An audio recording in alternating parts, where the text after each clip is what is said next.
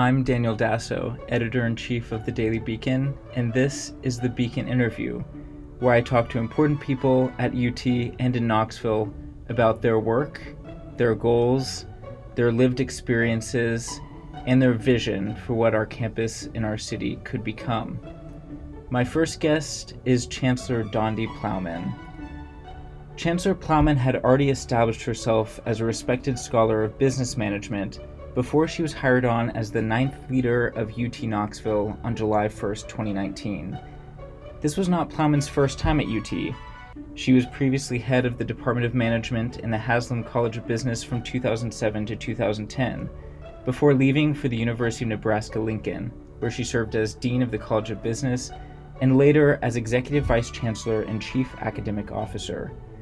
Plowman holds a doctorate in strategic management from the University of Texas at Austin, a master's in higher education administration from the University of North Texas, and an undergraduate degree in English from Southern Methodist University.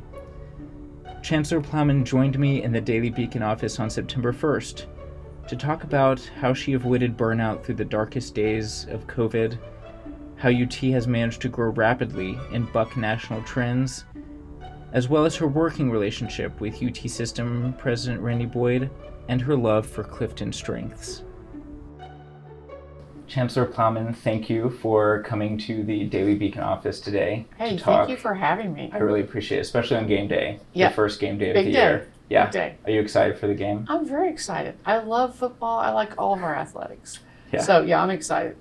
Campus is really humming, not just today with the game, because I know there's a lot going on today, but I came in fall of 2019 as a freshman, and that's also when you started as chancellor. I remember Torch Night. Yes. You were speaking to all of us in Thompson Bowling, That's and right. Natalie Campbell was student body president. Yes. Which feels like years and years and years ago. Yeah. But being on campus these past few weeks, it's felt remarkably like fall of 2019. Good. How has that been for you? It's the same way for me, Yeah. honestly. I think about you all. We sent you home in March. You thought you were going for spring break. We thought you were going for spring break. And then, and I also think about the students who came in the fall of 2020. Those are ones I always just think, that took a lot of courage. Yeah. So, it feels like we're back. And it feels great. And I see so many people are saying, I'm not even complaining about the traffic, because it means the students are really back. So it's great. Yeah, and I know at one point you had thought about becoming a dean of students, and you are, around campus a lot. You have a lot of meet and greets where any student can walk up to you. Right. Do you enjoy those events where you get a queue of students and they walk up to you, get to meet people like that? Do you like being on campus like that with students? It energizes me. Yeah. It really does. And actually, some days, a lot of those are planned, like I know I'm going to go somewhere. But it has been true that there's some days I may be just like sort of slugging away in my office, and I think, you know what, I got to get outside and remind myself why I'm here, and it's the students, and it's just very energizing. Yeah, so I love that. Yeah, I know, so we were saying that campus feels like it did kind of before COVID. COVID hit only 7 months after you started as chancellor. That's right. Take me back for a second to those days before we were sent home. You were in meetings all the time talking about this virus none of us knew about. Right. Completely new. What was it like for you to have to take on all of that totally unexpectedly and so short not long after you started as chancellor? So the thing that every chancellor, even if you'd been in this role for a long time, nobody knew what this was. We were calling it coronavirus at the time, and people the information was coming quickly, but it was incomplete, it was inadequate. The first decisions we had to make that I remember we had students studying abroad. And we began to get the feeling that they could get trapped inside those countries if the country shut down. One of the first things that happened was people can't travel. So a first really hard decision that we had to make was calling our students home from those programs. And I think we had over 300 students studying in Europe, various places. It turned out to be a really good thing that we did, because very shortly after they came back, other countries were doing the same thing. But a decision like that now seems like not a big one. Yeah. But at the time it meant they had spent a lot of money to go overseas to spend a semester, usually. How are we going to get them back? We immediately said we'll pay for them to come back, but then are they going to get the credit for the course? I mean, it was a complicated set of decisions just to make that one decision. So those were the early decisions. And then when we realized that you weren't coming back from student break, like really weren't coming back, just the logistical issues about if you lived in the dorm, all your things were here. Yours were, weren't you? Yeah. Because you were in that freshman class. What dorm were you in? I was in Hess, and I Okay. remember coming back in May to get all Yes. my things because we had left in such a hurry. That's right. And we scheduled it. You're coming back to you Mhm. couldn't be in there with, at that point, we were waiting for our first case, like a UTK case. And once that happened, and I think it was later in May, maybe in June, we had to shut down the opportunity to come get your things out. Because at that point, we were spraying down the rooms. We were, it was just the early stages were a lot of decisions based on the best information that you had. And then we were, as we got rolling, we made the decision we wanted you guys to come back in August. And we were out there early to do that. And I'm so glad we did. Even though for the students who came back, the freshmen that came in the dorms, it was mostly Zoom, they were here and they were together. So there were a lot of decisions, like we bought those hammock stands. All right. Those were really popular. And it was all about getting everybody outside. Like, don't stay in your room. Get outside where it's safer. It's just so many decisions. But I feel like we had a great team. And honestly, we got some recognition for how well we handled it. I didn't even know there were people rating you on that. We were just day to day trying to get through it. But I'm proud of our efforts. Right. And I know there were times during the pandemic when decisions were made not by you, but by state government and by the courts. And some of those decisions, it kind of fell back on you to answer for those. So specifically, I'm thinking about mask mandates, and that was about court injunctions, that was about decisions happening in the state legislature. What was it like to have those decisions you were sort of at the mercy of some larger political forces? And that was really into the second year of it. Right. The first year, I would say you're on the right path, though, because the first year, as a system, we tried to make a lot of the decisions together. So the UT system. So all of the campuses, we made the decision to come back or not come back. And how are we going to treat masks early on before there was a mask mandate? Are we going to require masks in what buildings and under what situations? So the first kind of group decision was as a system. And then you're right that in the second year, there were a lot of other factors that came into it. And once the state had passed the law about no mask mandates, now remember at that time, we were trying to get kids vaccinated. Right. So there were like two things going on at the same time, trying to get the vaccination rate up as much as we could. Not requiring it, but encouraging people. So yeah, there were a lot of moving parts outside our own control. And there was a period in there, if you remember, where we had a mandate, no masks. So we dropped the mask mandate. And then it was like within a few days' time, there was a federal issue about if we were going to receive a certain amount of money from the federal government, then we had to follow what they said. So let's put the mask mandate. It was just, it was in, it was not in, and that was maybe one of the hardest times right in there. It was trying to do what was best for the campus, but there were outside forces that were sometimes in competition with each other. So just trying to make the best decisions we could. Yeah, and I know there were, during some of the days of the pandemic, there was criticism about things concerning like hazard pay, safety for staff, safety for faculty, and faculty mental health during the pandemic. How were you considering your role as a role of support for faculty and staff throughout the pandemic? Right. At the beginning, we set out 3 values we wanted people to use to make decisions. Be flexible, be creative, and be compassionate. Because we couldn't think of a rule for every situation. So if you're going to decide what classes are going to be Zoom, what aren't, take into consideration a faculty member may be living with someone who's compromised. Be flexible, be creative, be compassionate. And so in some ways that might seem confusing, But actually, I think it did give people a lot of guidance and some freedom to figure out what was best in their situation. So that was the beginning of it, was like, we're going to go by those values. And we also said we have really important goals. We're going to keep people healthy and hopeful. The healthy part was easier than the hopeful part in some parts of it, because there was a point where it felt like, is this ever going to end? And am I ever going to get back to a normal life? I don't know if you remember it, but I do. So keep people healthy and hopeful, and keep students on track to graduation. Right. So, for example, in that first year, we had to do things like those students that were in programs that required study abroad, we had to just say they've met the requirement. Yeah. Or figure out something else. They can't study abroad. So something else. So I really hand it to our faculty and staff who helped us figure that out. There was a lot of figuring it out on the fly. And every university was doing it. So you kind of set yourself apart as a very energetic leader, and you talk about energy a lot. How did you avoid burnout during the pandemic? Because I think people looked at college administrators, and maybe specifically college chancellors and presidents, and thought, that must be the worst job in the world right now.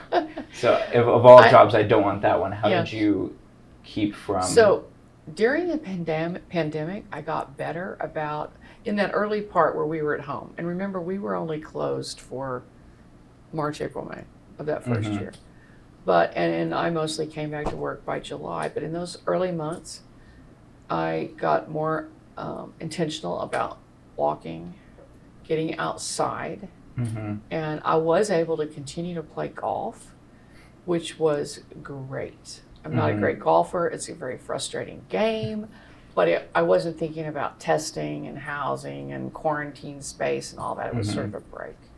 But I think it was hard on everyone. Honestly, it was easier for me than a lot of people. I did not have young children at home that I was trying to school them and do my job.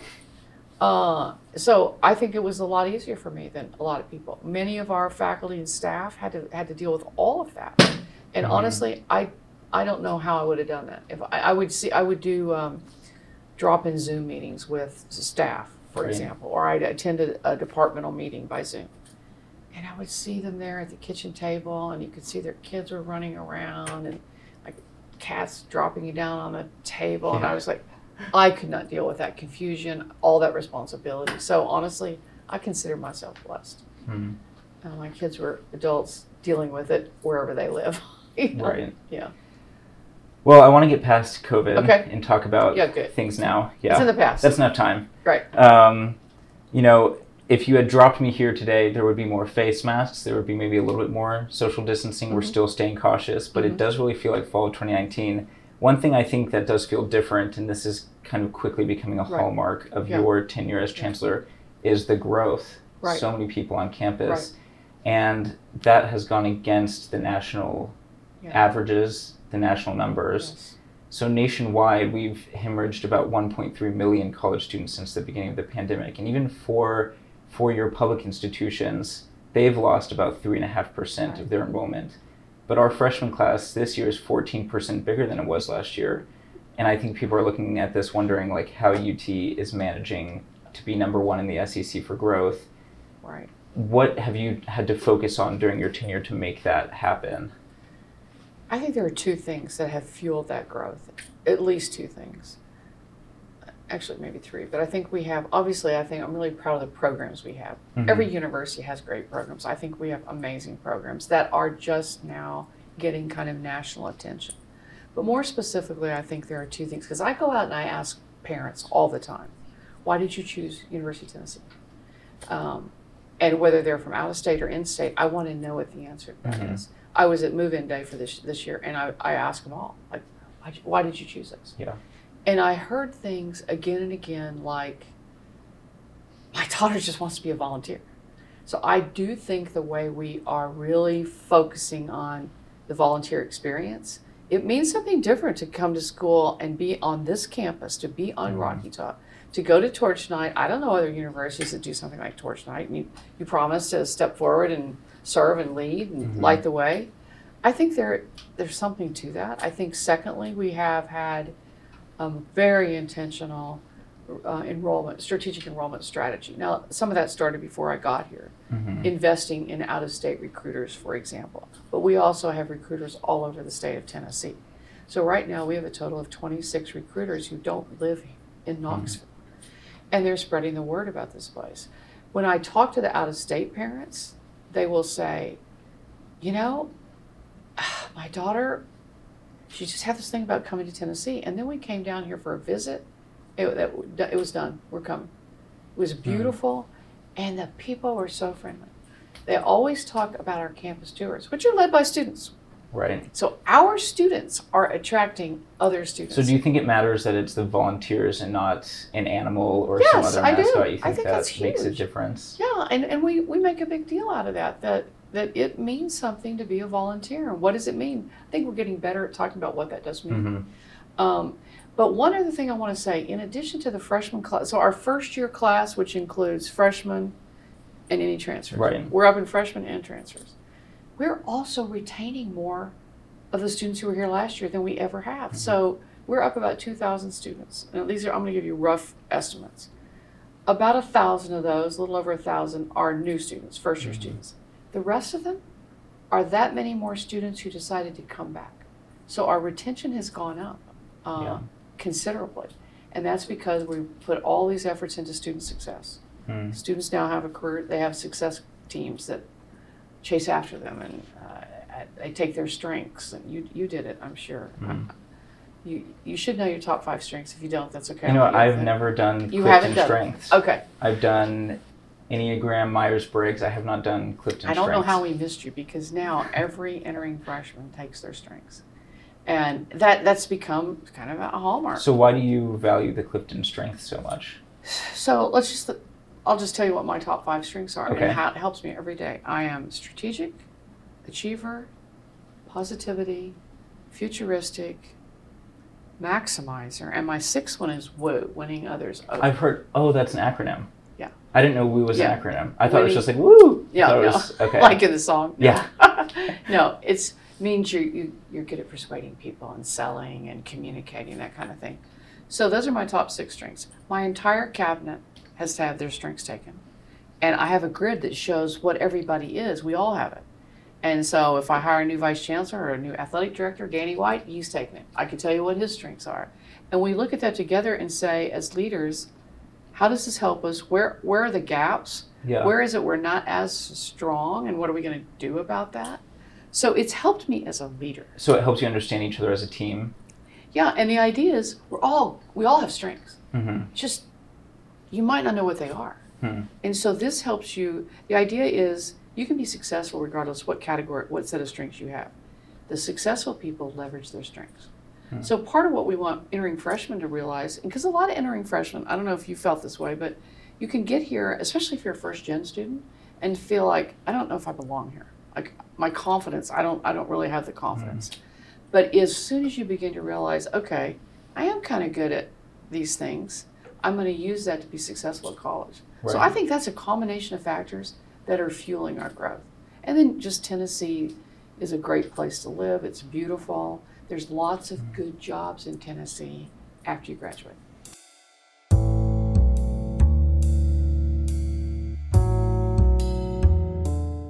When we come back, Chancellor Plowman will talk about all of the negative things about having a lot more people on campus. That includes parking, dining, trying to find somewhere to live. She'll also talk about her relationship with UT President Randy Boyd and her proposal to restructure the colleges on campus. We'll be back in a minute.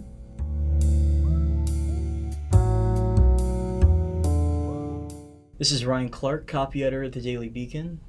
As a copy editor, I cover a lot of the rough drafts we get before we upload them on our website. And on top of that, I also do a lot of the movie reviews that you see on our paper as well. My favorite review I've done is probably The Batman with Robert Pattinson. It came out last spring. I would definitely check that out. And I definitely think what we do here is really important because it helps broaden people's horizons, it introduces them to new passions, and it just makes people more aware of like the things that make them happy. So if you want to support the Daily Beacon, give us a follow at UTK Daily Beacon on Instagram, Twitter, Facebook, and YouTube, and read our paper online at utdailybeacon.com.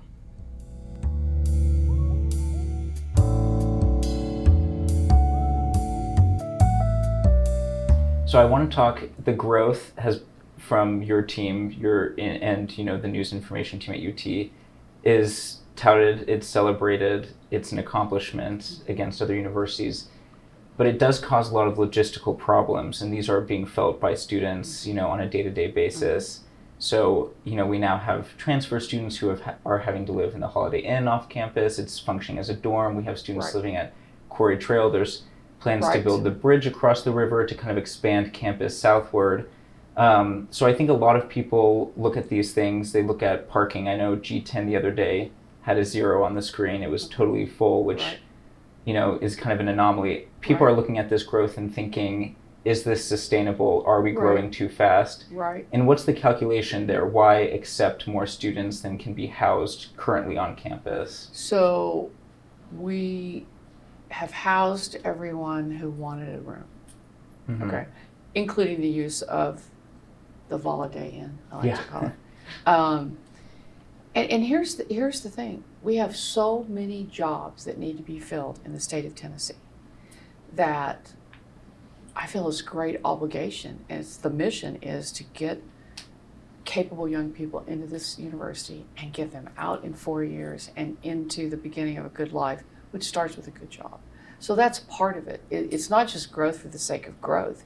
It's growth because we can grow. We're in very high demand. Now, we do not want to exceed our capacity. So, but you don't think we've exceeded our current capacity? I think we're close.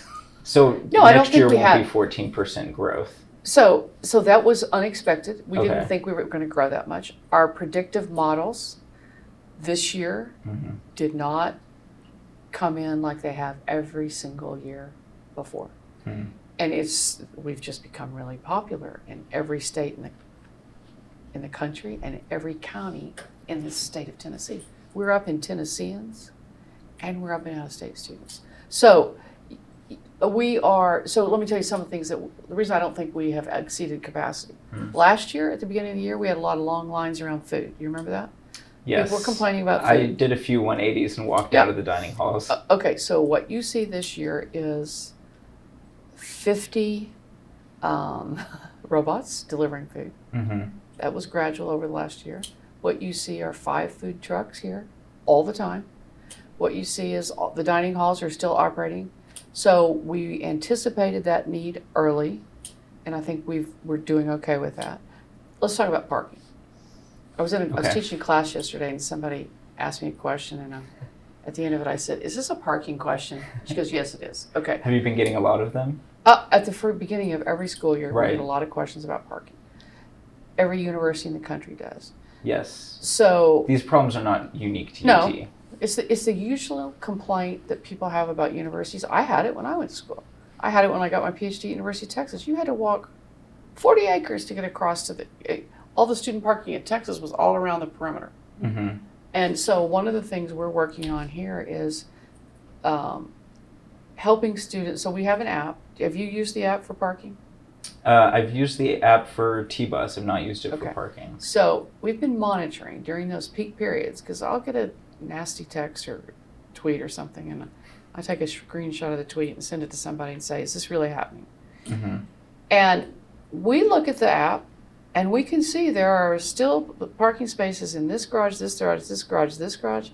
Not the one you want at G10, which is like I'm just making that up. Right. Sometimes it's because students are they want the garage closest to where they need to go. But we know we have enough capacity at peak time. It's just not in it's tight, I'll grant you that. But it's not necessarily, there's some that are 0. There's others that aren't. But the issue is we are engaging in full force planning of the next set of dorms. We've got approval for 2 more dorms.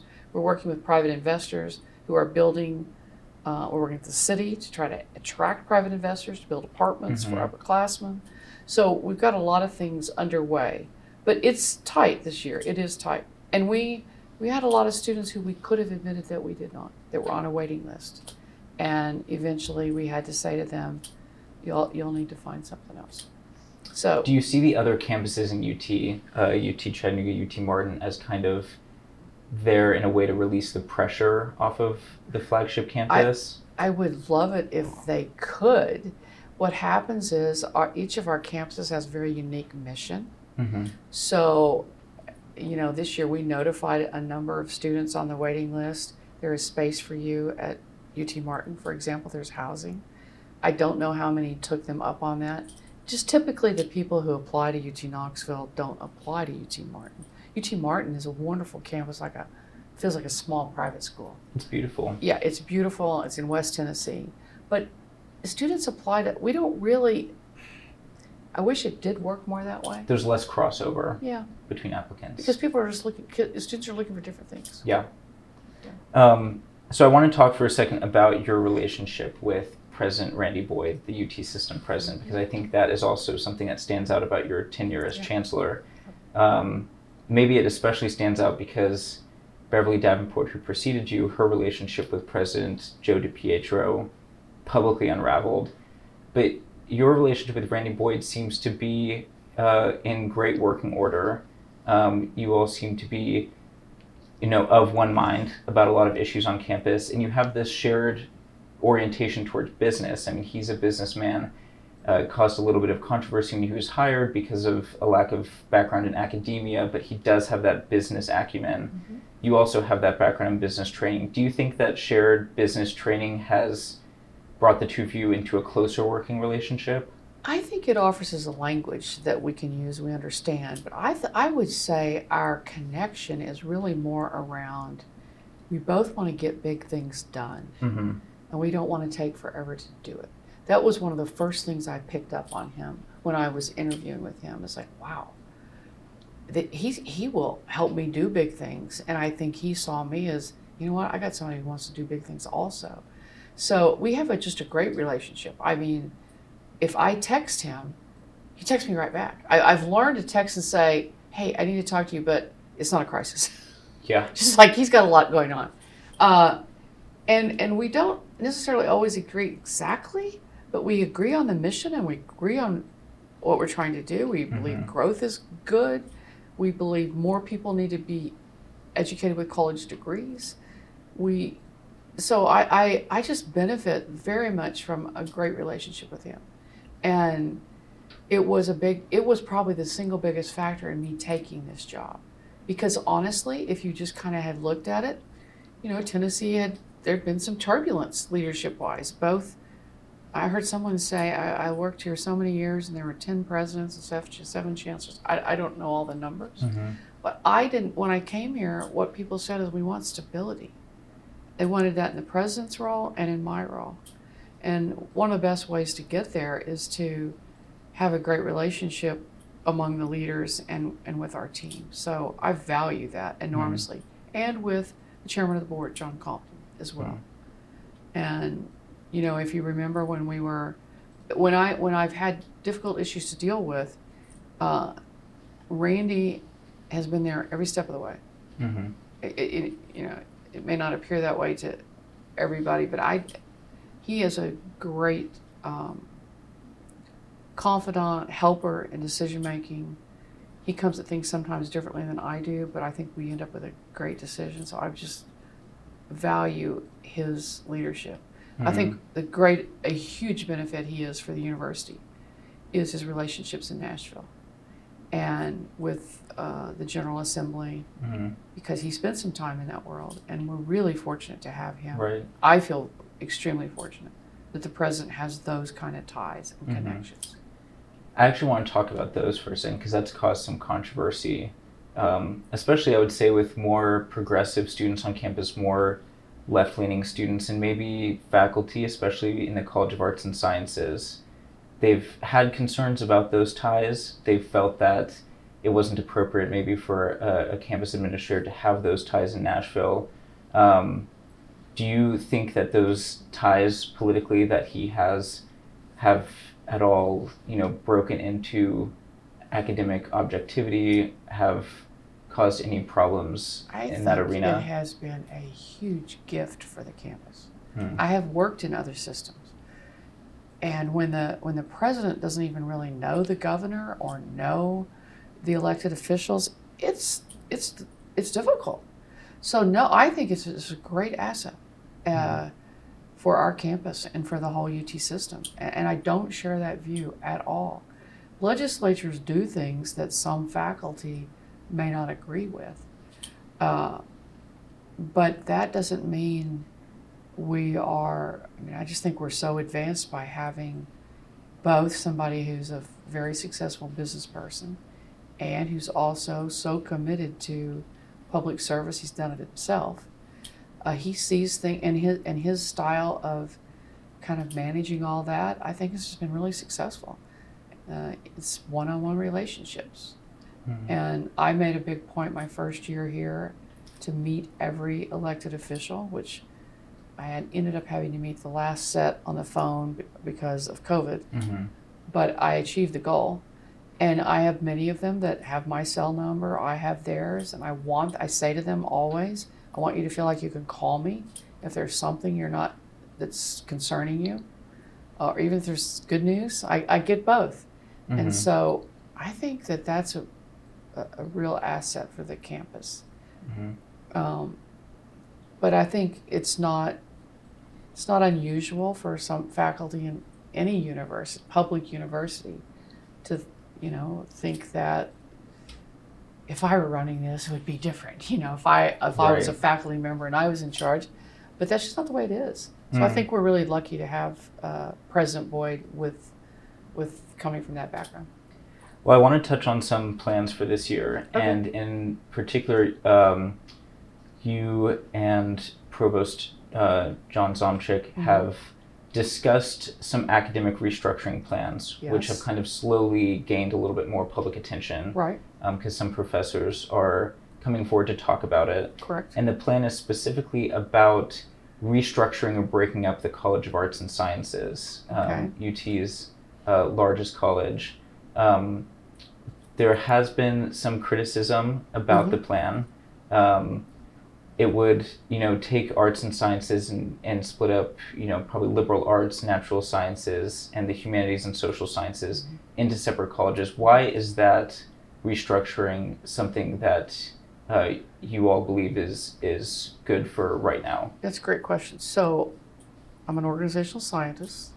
You develop a strategy, and then you ask yourself, do I have the resources, the people, the structure, the systems to make that happen? So to me, it's a really natural question. And so far, what we're doing is asking the question. I had a faculty task force a year ago that we appointed to answer a couple of questions.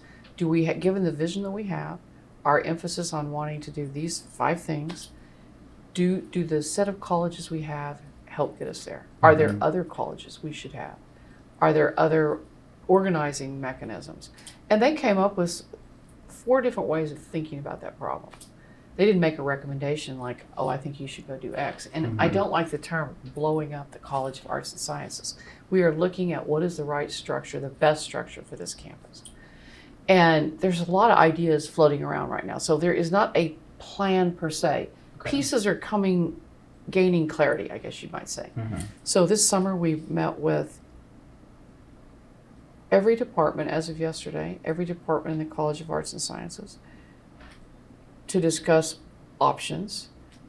There's a lot. One of the things that we are looking at is trying to give more attention to the sciences. Supporting sciences takes different amounts of research support, different types of support. Another thing we're talking about has nothing to do with arts and sciences, which is, would we benefit from a college that focuses on health? There's a lot of jobs in health. There are a lot of campuses that have a College of Health Futures. So we've talked to faculty from a variety of disciplines. All these were outside of arts and sciences. So I want to just clarify that this is not just about tearing up arts and sciences. That never was a goal. But it's saying, but arts and sciences is a college with 800 faculty. And I believe that every faculty member deserves to know and be known by their dean. And so that's just hard to do. But there's a lot of other models out there. Somebody has put forth a model that says, what if we had like an executive dean in arts and sciences and 3 schools with deans? That's something we're looking at also. We're looking at all sorts of things. So there's no quote plan. There's a couple other things that we're strongly considering. One is changing the Baker Center into a college so that they can offer courses. That's where the American Civics Institute is going to go. Another one is to create a kind of an overlay model that would be like a new college, no faculty in it, but maybe a dean and associate dean, and their job is to create interdisciplinary new degree programs that the marketplace is wanting, and so to do it quickly. It feels, I think, to some viewers like administrative sprawl, like it's adding, millions more in a budget for administrators. Is that a concern? Is that being part of the calculations, trying to contain that kind of administrative sprawl? I don't see it as administrative sprawl. There will be, if you create new colleges, there will be some additional cost. But we factored that in, like as we've looked at the models of how to do it. I think mainly what we're trying to figure out is how do you create units that have cohesion, energy, identity, and can deliver for students and for the state kind of what we ought to be doing.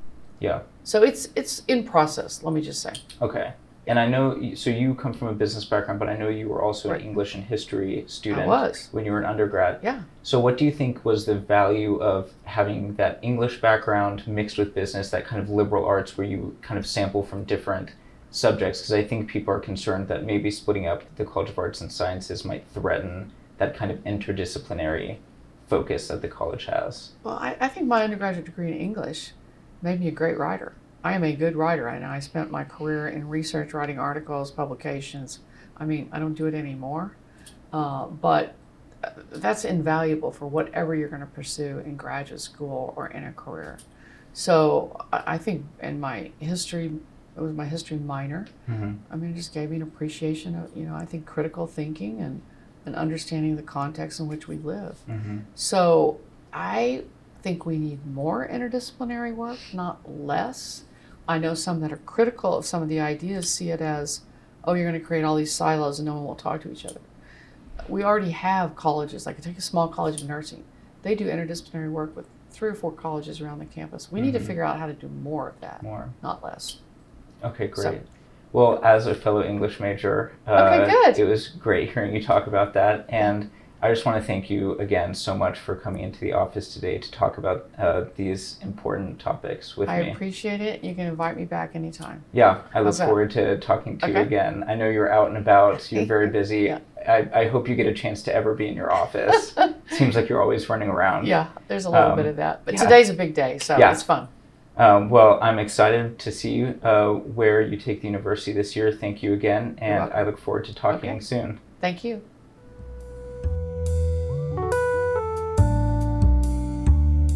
Our digital producer is Kaylee Harris. Our technology coordinator is Austin Orr. Our original music is by Sam Liskey. Special thanks to Guido Del Rosso and Ben Klein from Lumos, Student Media's commercial video production team. And another special thanks to Lauren Ward, Alexandra Ashmore, and Pierce Gentry for their work on the podcast. We'll see you next time on the Beacon Interview.